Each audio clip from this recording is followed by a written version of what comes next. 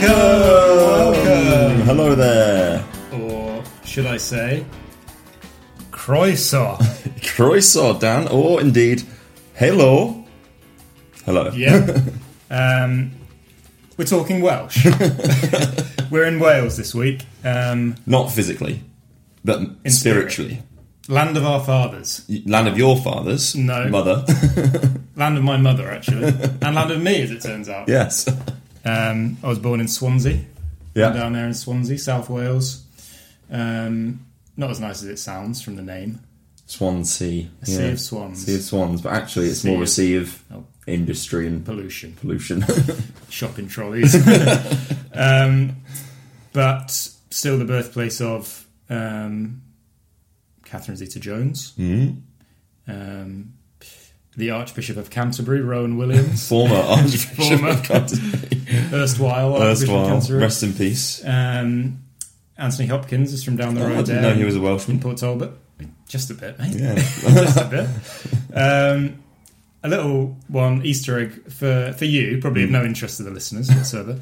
Another Swansea man, a man by the name of Beau Nash. Oh, yes. Now, the reason we might find Beau Nash interesting is because we grew up in Bath. Yeah. And Beau Nash is a famous name in Bath. He was the...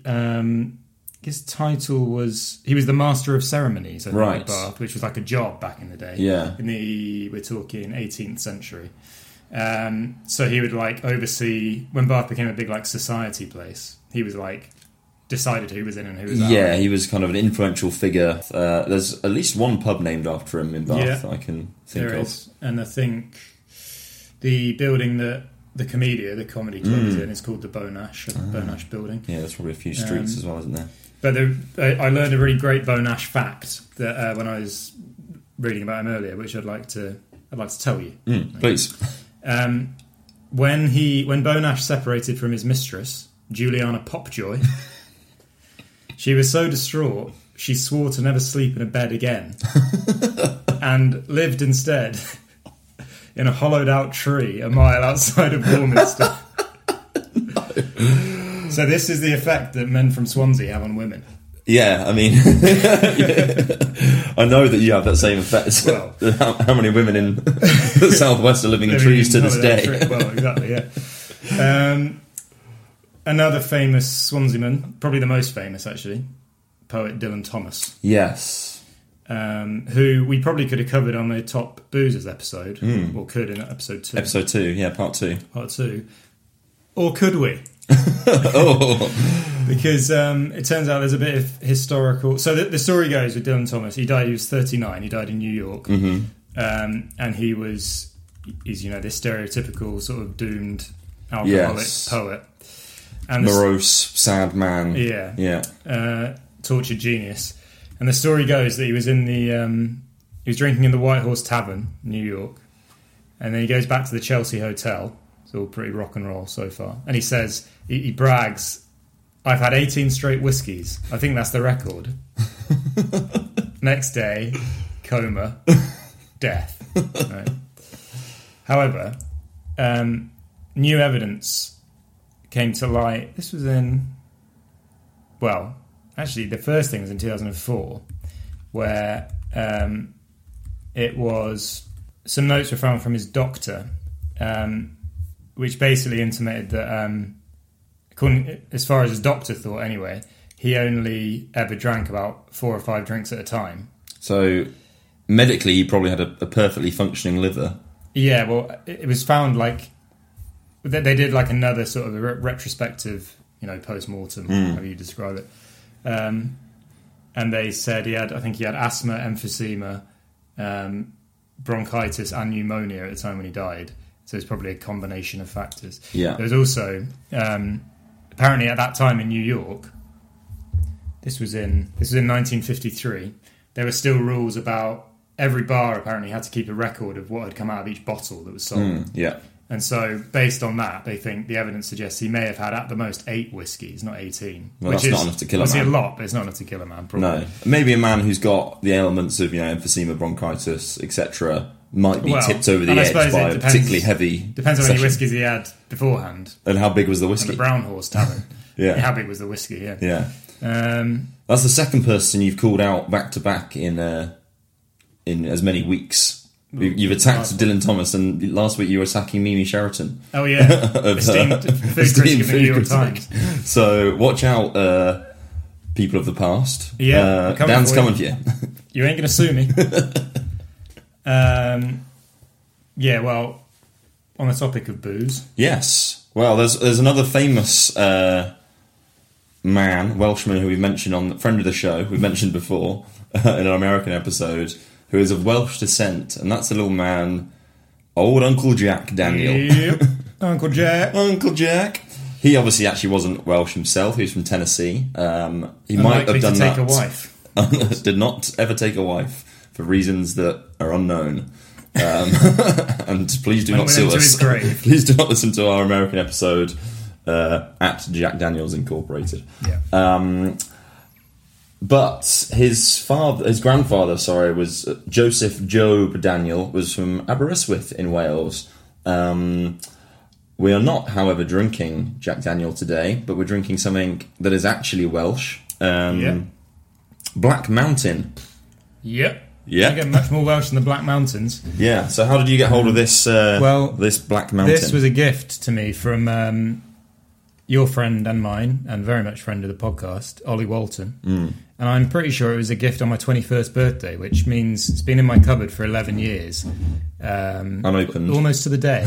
Oh, yeah. Unopened. Although, as you noticed, quite a lot of it seems to have disappeared from the top. The Angel's Share. The Angel's Share. Which leads to fears the bottle may not be properly sealed. However, it doesn't have any dates on it or anything. I mean, it's 30%. So 30%, it's probably fine. All right. And if not, we'll have something else to talk about on there. Yeah. And it's a deep black colour, like a Sambuca or a Jägermeister. Yeah. But it's a Welsh liqueur made with brandy and mixed with apples and blackcurrant. Yeah. So it's the colour of a black Sambuca with the or a Cafe Patron, RIP, with the flavour of what can only be described as a Ribena, really. Yeah, it's very pleasant. The spiel on the box says it's derived from an old Marches recipe using the bountiful fruits of the Wye and Usk valleys, and then there's a long tradition of these kind of drinks in that region of Wales. And in this Black Mountain liqueur, they've used the traditional recipe favoured by Granny Russell. It doesn't elaborate on who she is, but that she spent a lifetime planting, growing and brewing in the best traditional practices of the region. Well, I looked into Granny Russell. There's no record of her whatsoever. Right. She's got no digital footprint whatsoever, so we'll have to take their word for it on that one. But pretty good. Yeah. We'll pour some out. It smells terrible. Smells terrible. That might be because it's been sat in a bottle for it tastes a decade, but it tastes fantastic. I think it's very, very, very tasty. Serving suggestions are either neat over ice or with tonic on the website, but I also noticed on the box there's some lovely sounding cocktails such as Black Mountain High, the Sundowner, Honeymoon, Cincha, and the Love It. So love it. If you ever, exactly, love it. So would recommend for anyone who wants to try a Welsh drink. Don't be put off by the smell. Yeah. And Wales itself has some interesting history when it comes to alcohol in general. They've got some interesting facts here. So in the beer world, primarily, obviously given that the British Isles are beer heavy, it's not suitable really for growing any kind of wine-based drinks, but in the beer world, Wales has a very long tradition. So Wrexham Lager, which you may have heard of, is now a sponsor actually for Wrexham Football Club, which is very famous because of Ryan Reynolds and Rob McElhenney took it over. But Wrexham Lager is Britain's oldest lager that's still in production. So prior to kind of the 1800s, most beer in Britain was kind of ale types, but when they realised how they could make lager. Wrexham Lager was one of the first, and it's the only one from that period that's still going. What year? It was 1882. Right. And it's so popular that it's at the time that it's believed that it was stocked on the Titanic. So a Welsh lager made it all the way as far as the bottom of the Maybe that's why Arctic it Ocean. hit the iceberg. Maybe. The old Captain had a few Wrexham lagers. Yeah, potentially. And there's also evidence of it being drunk by British soldiers at the Siege of Khartoum in 1885. Wow, that's cool. So, yeah, it was very popular in its day and is, booming off the back of its connection to the football club, I think, these days. Wales is also home to, the Felin Foyle. Don't quote me on the pronunciation of these ones. Brewery, which in 1935 was the first brewery outside of the USA to create a canned beer. So putting the beer in the can for the first time, which is obviously now ubiquitous and probably the primary way many people drink beer. Yeah. Certainly in a European context, started in Wales. Brilliant. And the final and most spurious beer fact I have about Wales is, have you ever heard of a little drink called Guinness? Yeah. Well, not to be outdone by their friends over the Irish Sea, the Welsh have laid claim to having invented Guinness. What? Even though it was obviously made by Arthur Guinness, who was very much an Irishman. The kind of the traditional history of Guinness is that Arthur Guinness first kind of found dark beer when he was working in London on the shipping docks and was drinking porter style beer with the porters down at the port, and he took that style of beer over to Dublin where he had a brewery, and he made kind of a dark Irish beer that's obviously now what we know as Guinness. But the Welsh have said he couldn't possibly have done that, and that actually it was as he was travelling home from London that he sampled a dark beer in a Welsh pub and then sailed back over to Dublin and stole their recipe for dark beer and sold it to the Irish. So somewhat spurious. I think probably a bit of both, as with many of these things. Maybe he was in fact Welsh and his name wasn't Arthur Guinness, it was in fact Arthur Guinness. Perhaps. Arthur Guinness. Something to think about. Yeah. I've got a Welsh beer fact. Brains, yes, which is a big brewery over there, beloved of my granddad, my Tide, as we called him, is the largest independent brewery in the UK. That's a very good fact. Another fact for you. Yeah. I went to Pembrokeshire a few years back, and I did there's a walking trail there called the Golden Road, which supposedly once upon a time it stretched all the way, obviously via the sea, to the Wicklow Mountains in Ireland, and which is where there was gold mines. Yeah. And also supposedly it's in the Preseli Hills, and they think they may have taken the stones from Stonehenge all the way from there to Wiltshire. Wow. But there's a pub in a village, I think the village is called Rosebush, believe it or not, called Tafarn Zinc. Which is a tavern made of zinc, entirely of zinc. What? I don't think it actually is zinc, but it's made of all corrugated metal, just put together, painted red, and it's a little pub. Nice. Yeah, sounds great. Worth a look. Yeah. So we've covered off Welsh alcohol. How about Welsh food? Yes. Probably, the most famous dish. Turns out, actually, I was looking into what the national dish is considered to be. Is a thing called cawl. Yes. Spelled like we would say cawl, probably C-A-W. I think it's pronounced cawl. Which is a stew with lamb and seasonal veg, like leeks, turnip, whatever you've got, potatoes. But in the north of Wales, there's also known as lobscouse, and it's the same thing as scouse, which is the stew which Scousers are named after. We're famous in Liverpool for. So they're not so far removed from the English pig dogs after all. The Welsh. But they put does Scouse have lamb in it, or is it different? Is it beef or lamb? I don't So know. maybe the Welsh have taken it or adapted it to. Obviously, they've got a lot of sheep in Wales. They've got 4 sheep for every human. Is that the stat? That's the stat. That is good. Yeah, there's a lot. Yeah. And they make very delicious lamb. We won't speculate too much more about that. But but I would say the thing that I thought would be the national dish of Wales is Welsh rarebit, Yes.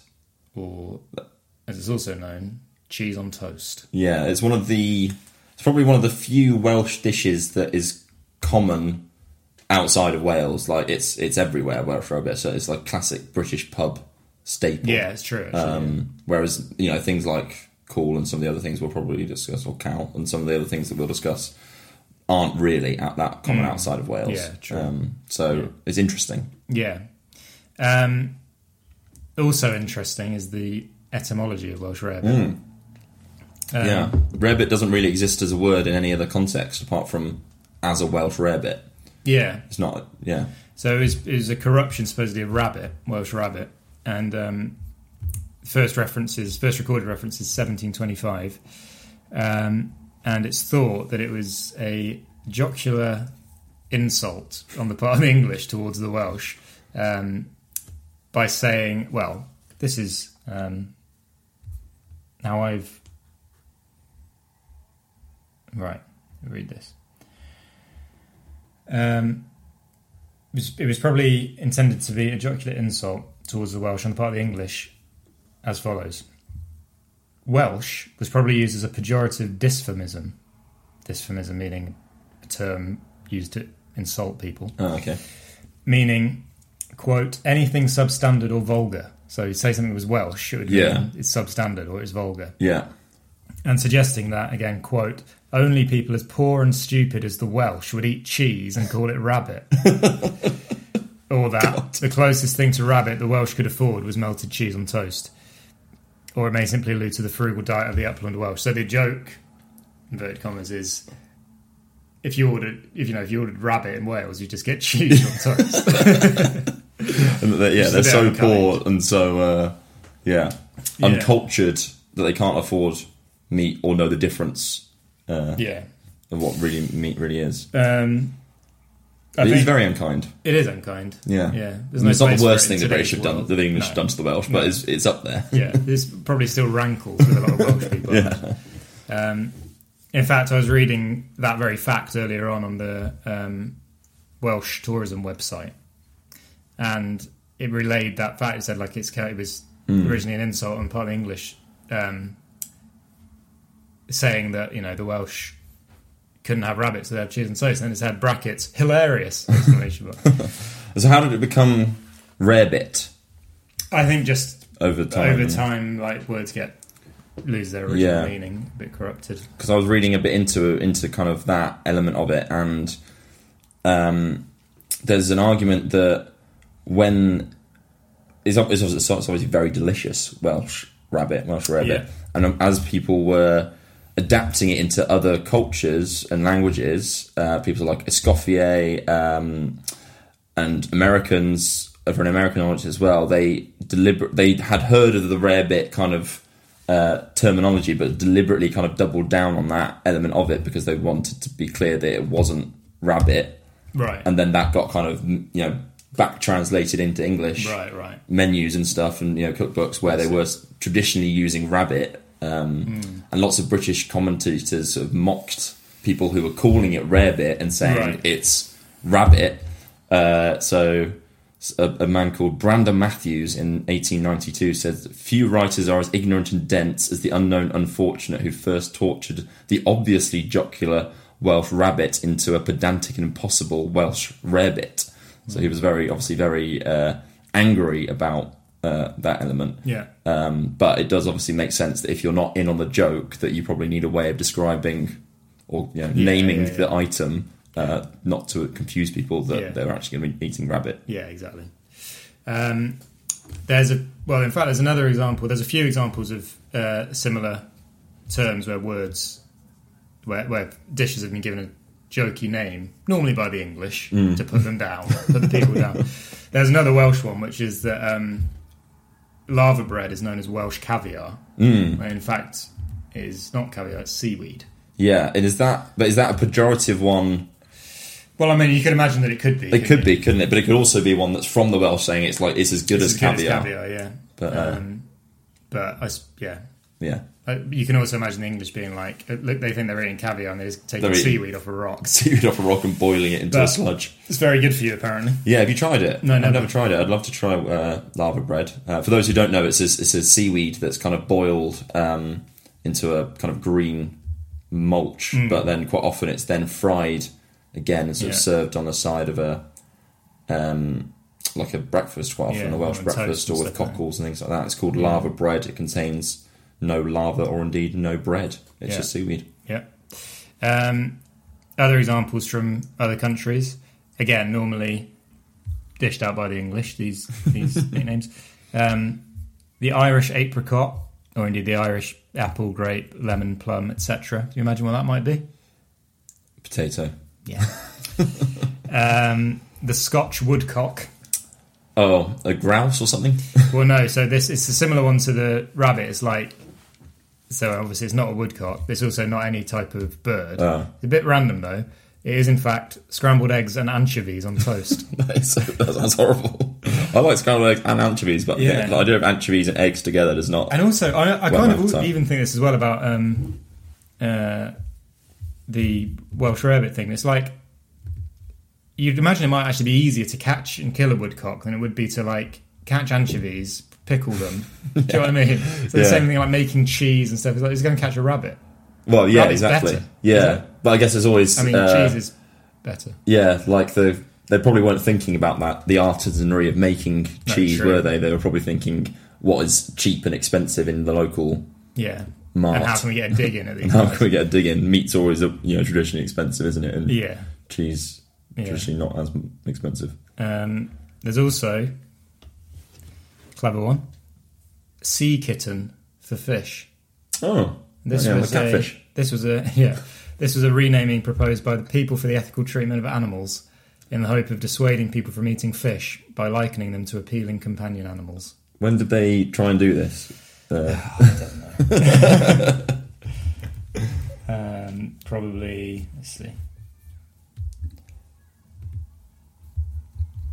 Because it feels like something that could 2010. be... Oh, yeah. I was going to say, it feels like something that could be quite old, but also extremely recent. Kind of nonsense.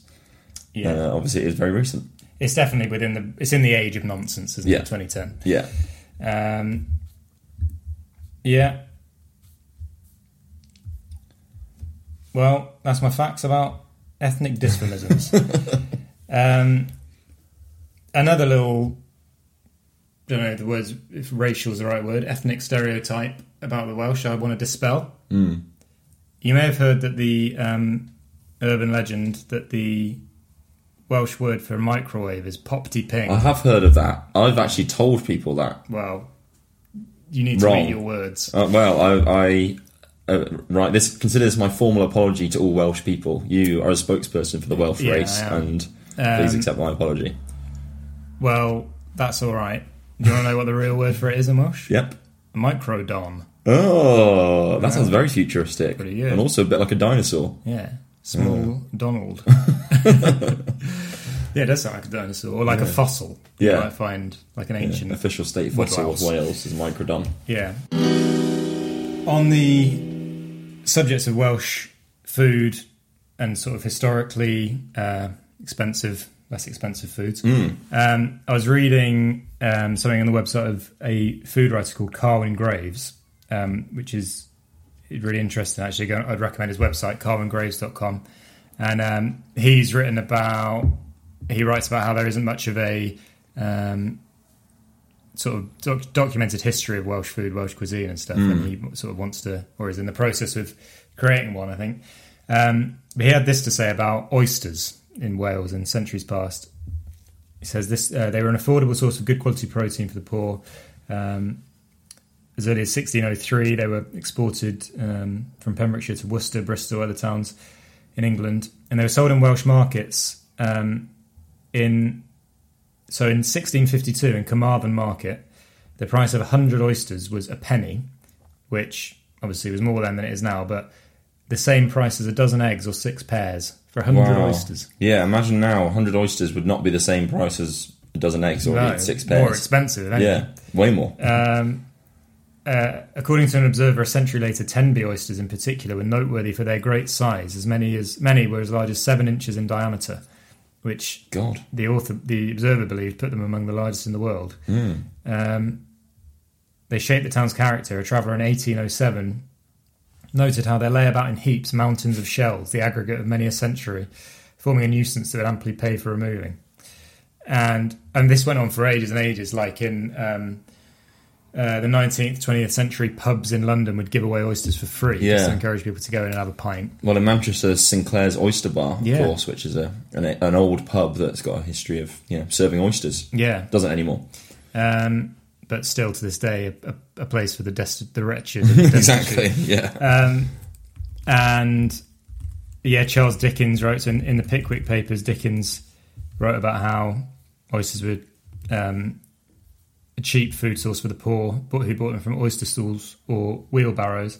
And he has the character Sam Weller says, "Poverty and oysters always seem to go together. The poorer a place is, the greater call there seems to be for oysters. There's an oyster stall to every half dozen houses." And this subject, I'm going to make another diversion here, not Welsh related, but it's too good not to talk about. It's the case of a chap called Edward Dando, not to be confused with Edward Nando, the founder of Nando's, Nando Chicken Empire. Jill Dando, R.I.P. True, yeah. Cut about. Definitely. Anyway, Edward Dando, so we're talking 1803 to 28th of August 1832, was a thief who came to public notice in Britain because of his unusual habit of overeating at food stalls and inns, and then revealing that he had no money to pay. Oh, clever. Never thought of that. That's a good one. Although the fare he consumed was varied, he was particularly fond of oysters, having once eaten 25 dozen of them with a loaf and a half of bread with butter. Dando began his thefts in about 1826 and was arrested at least as early as 1828. He would often leave a house of correction and go on an eating spree the same day, being arrested straight away and appearing in court within a few days, only to be put back in prison. His normal defence was that he was hungry. On at least one occasion, he was placed in solitary confinement after he stole the rations of his fellow prisoners. In 1826, Dando began the practice of eating and drinking at different food sellers without being able to afford the meal. Although out of work, he refused poor relief, saying he despised it because he had a soul above it. Dando was arrested for his acts of theft as early as 1828. An appearance in court in April 1830, the arresting officer said Dando had been arrested 2 years previously after consuming 2 pots of ale and 2 pounds, nearly a kilogram, of rump steak and onions, and then refusing to pay. His April arrest followed his eating 0.79 kilograms of ham and beef, a half-quartern loaf, 7 pats of butter and 11 cups of tea. On the day of his release, he walked into an oyster shop and ate 13 dozen oysters. That's 156 oysters. That's kind of competitive eater levels of oyster eating. Get Jay Verby on. Yeah, exactly, yeah. And a half-quartern loaf washed down with 5 bottles of ginger beer. Wow. The ginger beer, he said, because he was troubled with wind.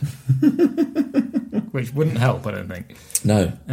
He was arrested and appeared in court. He explained, "I was very peckish, your worship, after living on a jail allowance for so long, and I thought I'd treat myself to an oyster." Or 130 odd. Yeah. Most of his activity was in London. He also spent time in Kent, much of it in the county's prisons. When in Coldbath Fields Prison in August 1832, he caught cholera as part of a long-running pandemic and died. Yeah. Charles Dickens compared Dando with Alexander the Great, writing, "Alexander wept at having no more worlds to conquer, and Dando died because there were no more oyster shops to victimise." That's incredible. So I think we can say, we can drink to Edward Dando and say he's very much a friend of the show. Cheers, Edward. What happened to oysters then? Because Now they're very much a food of the rich. Same thing happened with lobsters, right? I believe what lobsters used to be very much a food of the poor. Well, I know what happened with lobsters, at least in America. So lobster, interesting enough, you're right. It did used to be considered a food of the poor, but before it was considered a food of the poor in America, it was considered luxurious food in Europe. In early French haute cuisine cookbooks of the 14th century, confirmed that lobster had very high status in medieval Europe. By the time of the European colonization of America, lobster stock had fallen, and so basically they were apparently on the beaches in Massachusetts. Lobster would just wash up in piles like 2 feet high, so people could just go and take so much of it. Wow! And so basically, because of that, most people didn't eat it. They used it as bait for fishing, fertilizer, and eventually they would feed it to prisoners and slaves. Indentured servants, who I suppose had a little bit more say over what they were eating, had clauses put into their employment contracts that they would not be served lobster more than twice a week. God. But I think what happened in America is, I suppose, partly because of some people. Eventually, there were enough people eating them, whether they were like lower class people, prisoners, or whatever, that the supply started to get dented a little bit. But also, when the railroads came in and canned food came in, lobster was one of the things that became canned, and then people got a taste for it in other parts, in the inland parts of America. Okay. So the demand skyrocketed. Yeah. And then there wasn't. And also, it's a lot harder to get the live lobster from the main coastline to an inner city, Atlanta or whatever. When that raises the price, all that sort of stuff. Exactly. And so I imagine maybe something similar happened with oysters insofar as, I mean, I suppose with oysters nowadays, it's like in a time when everyone wants everyone wants everything like at the click of a finger sort of. And with oysters, it's like you can't really have that. You kind of have to be in the right place, don't you? So I mean, obviously you could get them inland, but it's not a very good idea. No, and they're not going to be very good. No. So there's probably an element of that. Having said that, every time you go on like a boat trip somewhere on the coast, they seem to be pretty abundant, oysters. Yeah, there's loads of them. Yeah. Yeah. But, don't know, might be just a marketing exercise. Big oyster. Big oyster, yeah, exactly. 10B oyster. Yeah, don't know. Yeah. A little fact for you. Oh, yeah? The leek, we touched on leeks. Now that is the symbol of Wales. Well, the daffodil, the leek. Yeah. Yeah. Sheep, but those are the real Rugby. symbols of Wales, aren't they? Yeah. You think Wales, you think leek. Yeah, exactly. And that stereotype has existed for a very long time because in Shakespeare's day, yes, he writes in Henry V about how it was an ancient custom, even by then, for a Welshman to have a leek pinned to his clothing to signify that he was a Welshman. A full-size leek. I mean, they're pretty hefty, aren't they? It must be a baby leek. You're not going to get about 30 centimetres long. Yeah, and an inch in diameter. Yeah. Well, look, take it up with the Welsh Leek Association. Well, and Shakespeare. Yeah, and Shakespeare. Well, I think Shakespeare was probably not that clued into what Welsh people actually. Well, I suppose he would have known Welsh people, wouldn't he? Probably, living in London. He was from, Stafford's not a million miles away from Stratford. Yeah, Stratford. It's true. It's true. But also, he was also kind of he liked to make things up, didn't he? Ghosts. Well, that's what I mean. It's like it's all set set these plays in Italy. Yeah. You've never been to Italy, mate. You've never been to Italy. You don't have a clue what you're talking about. Yeah. So it's probably a similar thing with Welsh stuff, I imagine. Yeah. But I mean, speaking of, actually, weirdly,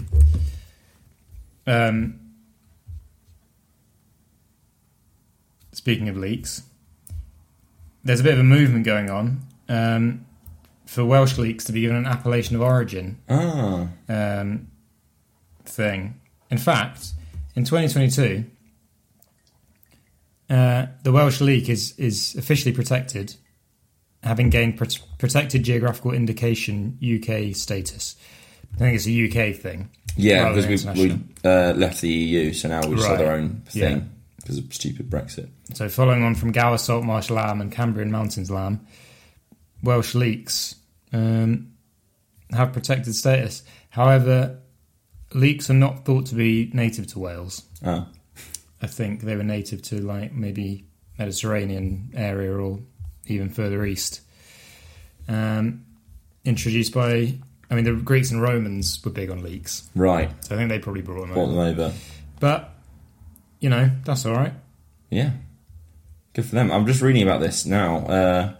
It's King Cadwalla of Gwynedd ordered his soldiers to identify themselves in battle against the Saxons, aka the English. Identify themselves by wearing a leek on their helmet. That's I think that would undermine you in a battle. Well, yeah, but that's probably what Shakespeare took and ran with. Yeah, no doubt. And that's what, King Cadwalla.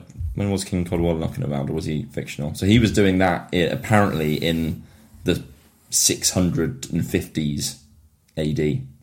So from Shakespeare's time, that was pretty ancient, 1,000 years earlier. Yeah, that is pretty ancient, to be fair to it. Well, I like leeks. It's good veg. Delicious, yeah. One of the great types of onion. Yeah, the onion family. Underrated on this side of the border. Yes, well, probably we would pin what would you pin to your racism. Head over this side? Well, I'm a Welshman, of course, so I'd probably leek. pin a giant leek. Yeah, I like a red onion if I was going to choose an onion family. So another thing from the onion family. Is that an English veg? Not necessarily. I'm just saying if you're a personal aren't you? Personal choice, I might go with a red onion pinned to my helmet. Yeah, broccoli. I like identify me. Well, that's not in the onion family, though. In the onion family? Yeah. Oh, right. Well, probably garlic, because then you're also warding off vampires. That's true, yeah. Double.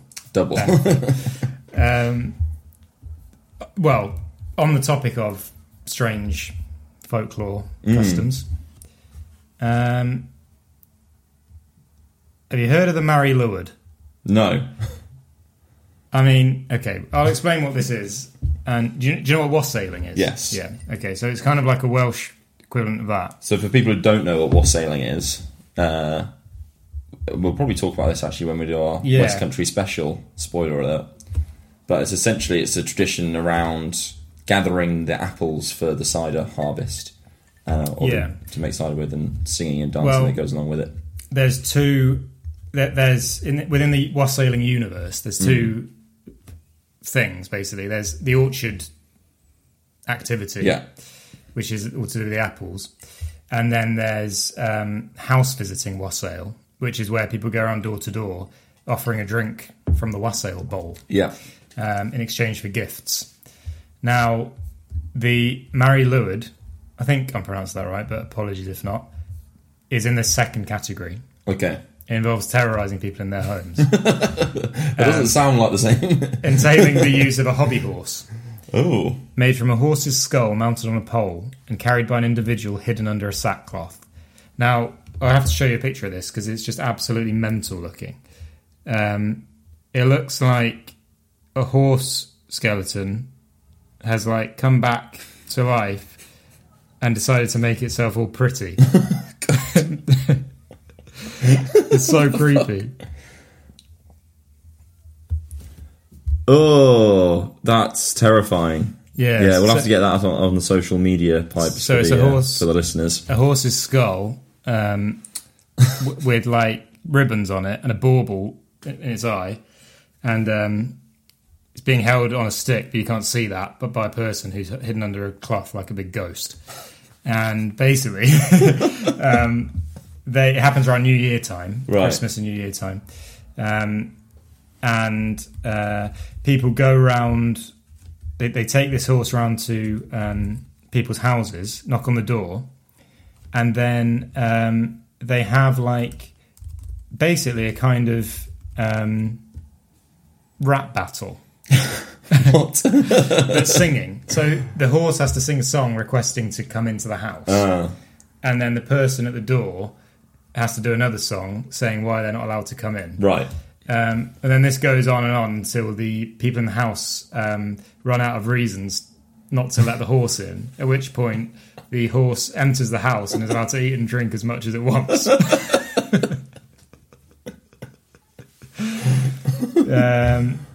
And people not really sure why this happens, but it basically went out of, in classic church fashion. They disapproved of it and sort of shut it down a bit. Sorry, I just read something quite funny. I'll say it in a minute. But in the 19th century, in the 20th century, sorry, it's kind of had a revival, and now people are doing it again as a kind of Christmas, New Year type funny tradition. The thing that just made me laugh is I was reading about the potential origins of the Mari Lwyd, and it says in 1888 David Jones suggested its origins were Christian. It had once been part of the festivities of the Feast of the Ass, which is apparently the commemoration of the flight into Egypt of Mary and Joseph, but sounds like something else. Well, on something else in the ballpark of odd folkloric Welsh traditions to do with food. You mentioned the Welsh borders earlier. Yes. The marches. Odd place. Yeah. And in that odd place originated a practice known as sin eating. Ooh, scary. Basically, a sin eater is a person who consumes a ritual meal in order to spiritually take on the sins of a dead person. Oh, wow. So someone dies, they've got some sins, they bring someone else in to eat food, which then transfers their sins onto them. Oh, God. Is that person are they an outcast of the community, the sin eater? Yeah, so traditionally the sin eaters were sort of, people with no money or people who are in other kind of down and out in some way. Yeah, so I think they would take the free meal. Yeah, and a bit of money, I think. And a bit of money. So the first mention of it was a 17th century diarist called John Aubrey, who wrote on an old custom this is actually Herefordshire, so the English side of the border, but an old custom had been at funerals to hire poor people who were to take upon them the sins of the party deceased. One of them, I remember, lived in a cottage. He was a long, lean, ugly, lamentable rascal. The corpses were out of the house and laid on the bier. A loaf of bread was brought out and delivered to the sin eater over the corpse, and also a bowl full of beer, which he was to drink up, and sixpence in money. In consideration whereof, he took upon him all the sins of the defunct, the dead, and freed him or her from walking after they were dead. Wow. And there's a few similar accounts. This is Catherine Sinclair, 1838. A strange popish custom prevailed. I don't think it's that popish.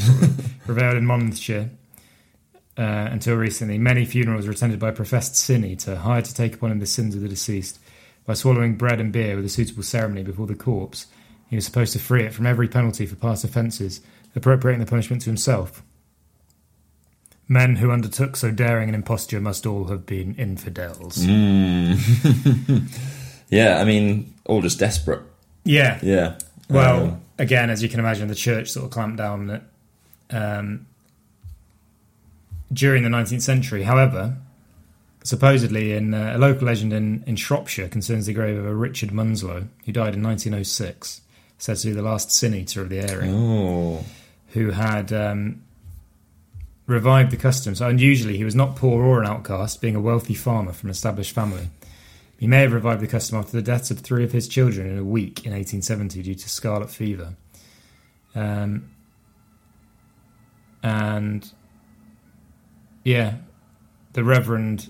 The current day reverend, said it was a very odd practice, would not have been approved by the church, but I suspect the vicar often turned a blind eye. At the funeral of anyone who had died without confessing their sins, a sin eater would, take on the sins, eat a loaf of bread, drinking ale, and they would make a short speech. I give easement and rest now to thee, dear man. that you walk not down the lanes or in our meadows, and for thy peace I pawn my own soul. Amen. So they thought by eating the bread and drinking the beer, it would have stopped them from walking from the grave down the lanes and meadows. Interesting. That's good. I suppose you'll be fine if you get a sin eater. As a sin eater, you get a sin eater to come and eat your sins after you're dead, and then it just, keep passing that on forever. Yeah. And everyone will be fine. Yeah, exactly. It sounds like quite a grim life to be a sin eater, though, because this is from a 1926 book, Funeral Customs by Bertram S. Puckle. Says, Professor Evans of Carmarthen saw a sin eater about the year 1825. Abhorred by the superstitious villagers as a thing unclean, the sin eater cut himself off from all social intercourse with his fellow creatures by reason of the life he had chosen, lived in a remote place by himself, and those who chanced to meet him avoided him as they would a leper. The unfortunate was held to be the associate of evil spirits given to witchcraft, incantations, and unholy practices. Only when a death took place did they seek him out, and when his purpose was accomplished, they burned the wooden bowl and platter from which he had eaten the food handed across, placed on the corpse for his consumption. Yeah, our old friend Taboo. Yes. Wow. What an interesting custom. Yeah. Yeah. Well, that's all I've got. You got anything else to say? Nope. Yeah. Well, that's all right. We've done enough. So on that note, go, get your sins eaten. Yeah. Enjoy some lava bread and some bread, some rarebit, cheese on toast. And we'll see you next time. Bye. Bye.